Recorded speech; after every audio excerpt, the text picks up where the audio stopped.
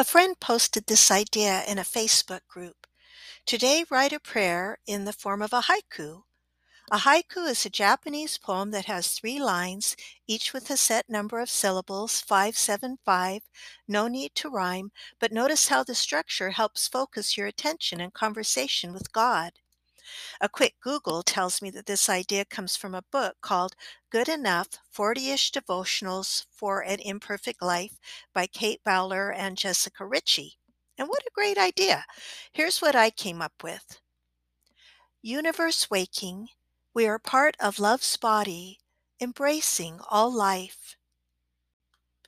Feel the presence of infinite love filling all space and time, yours.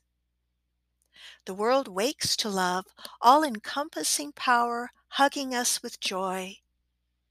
What have you got?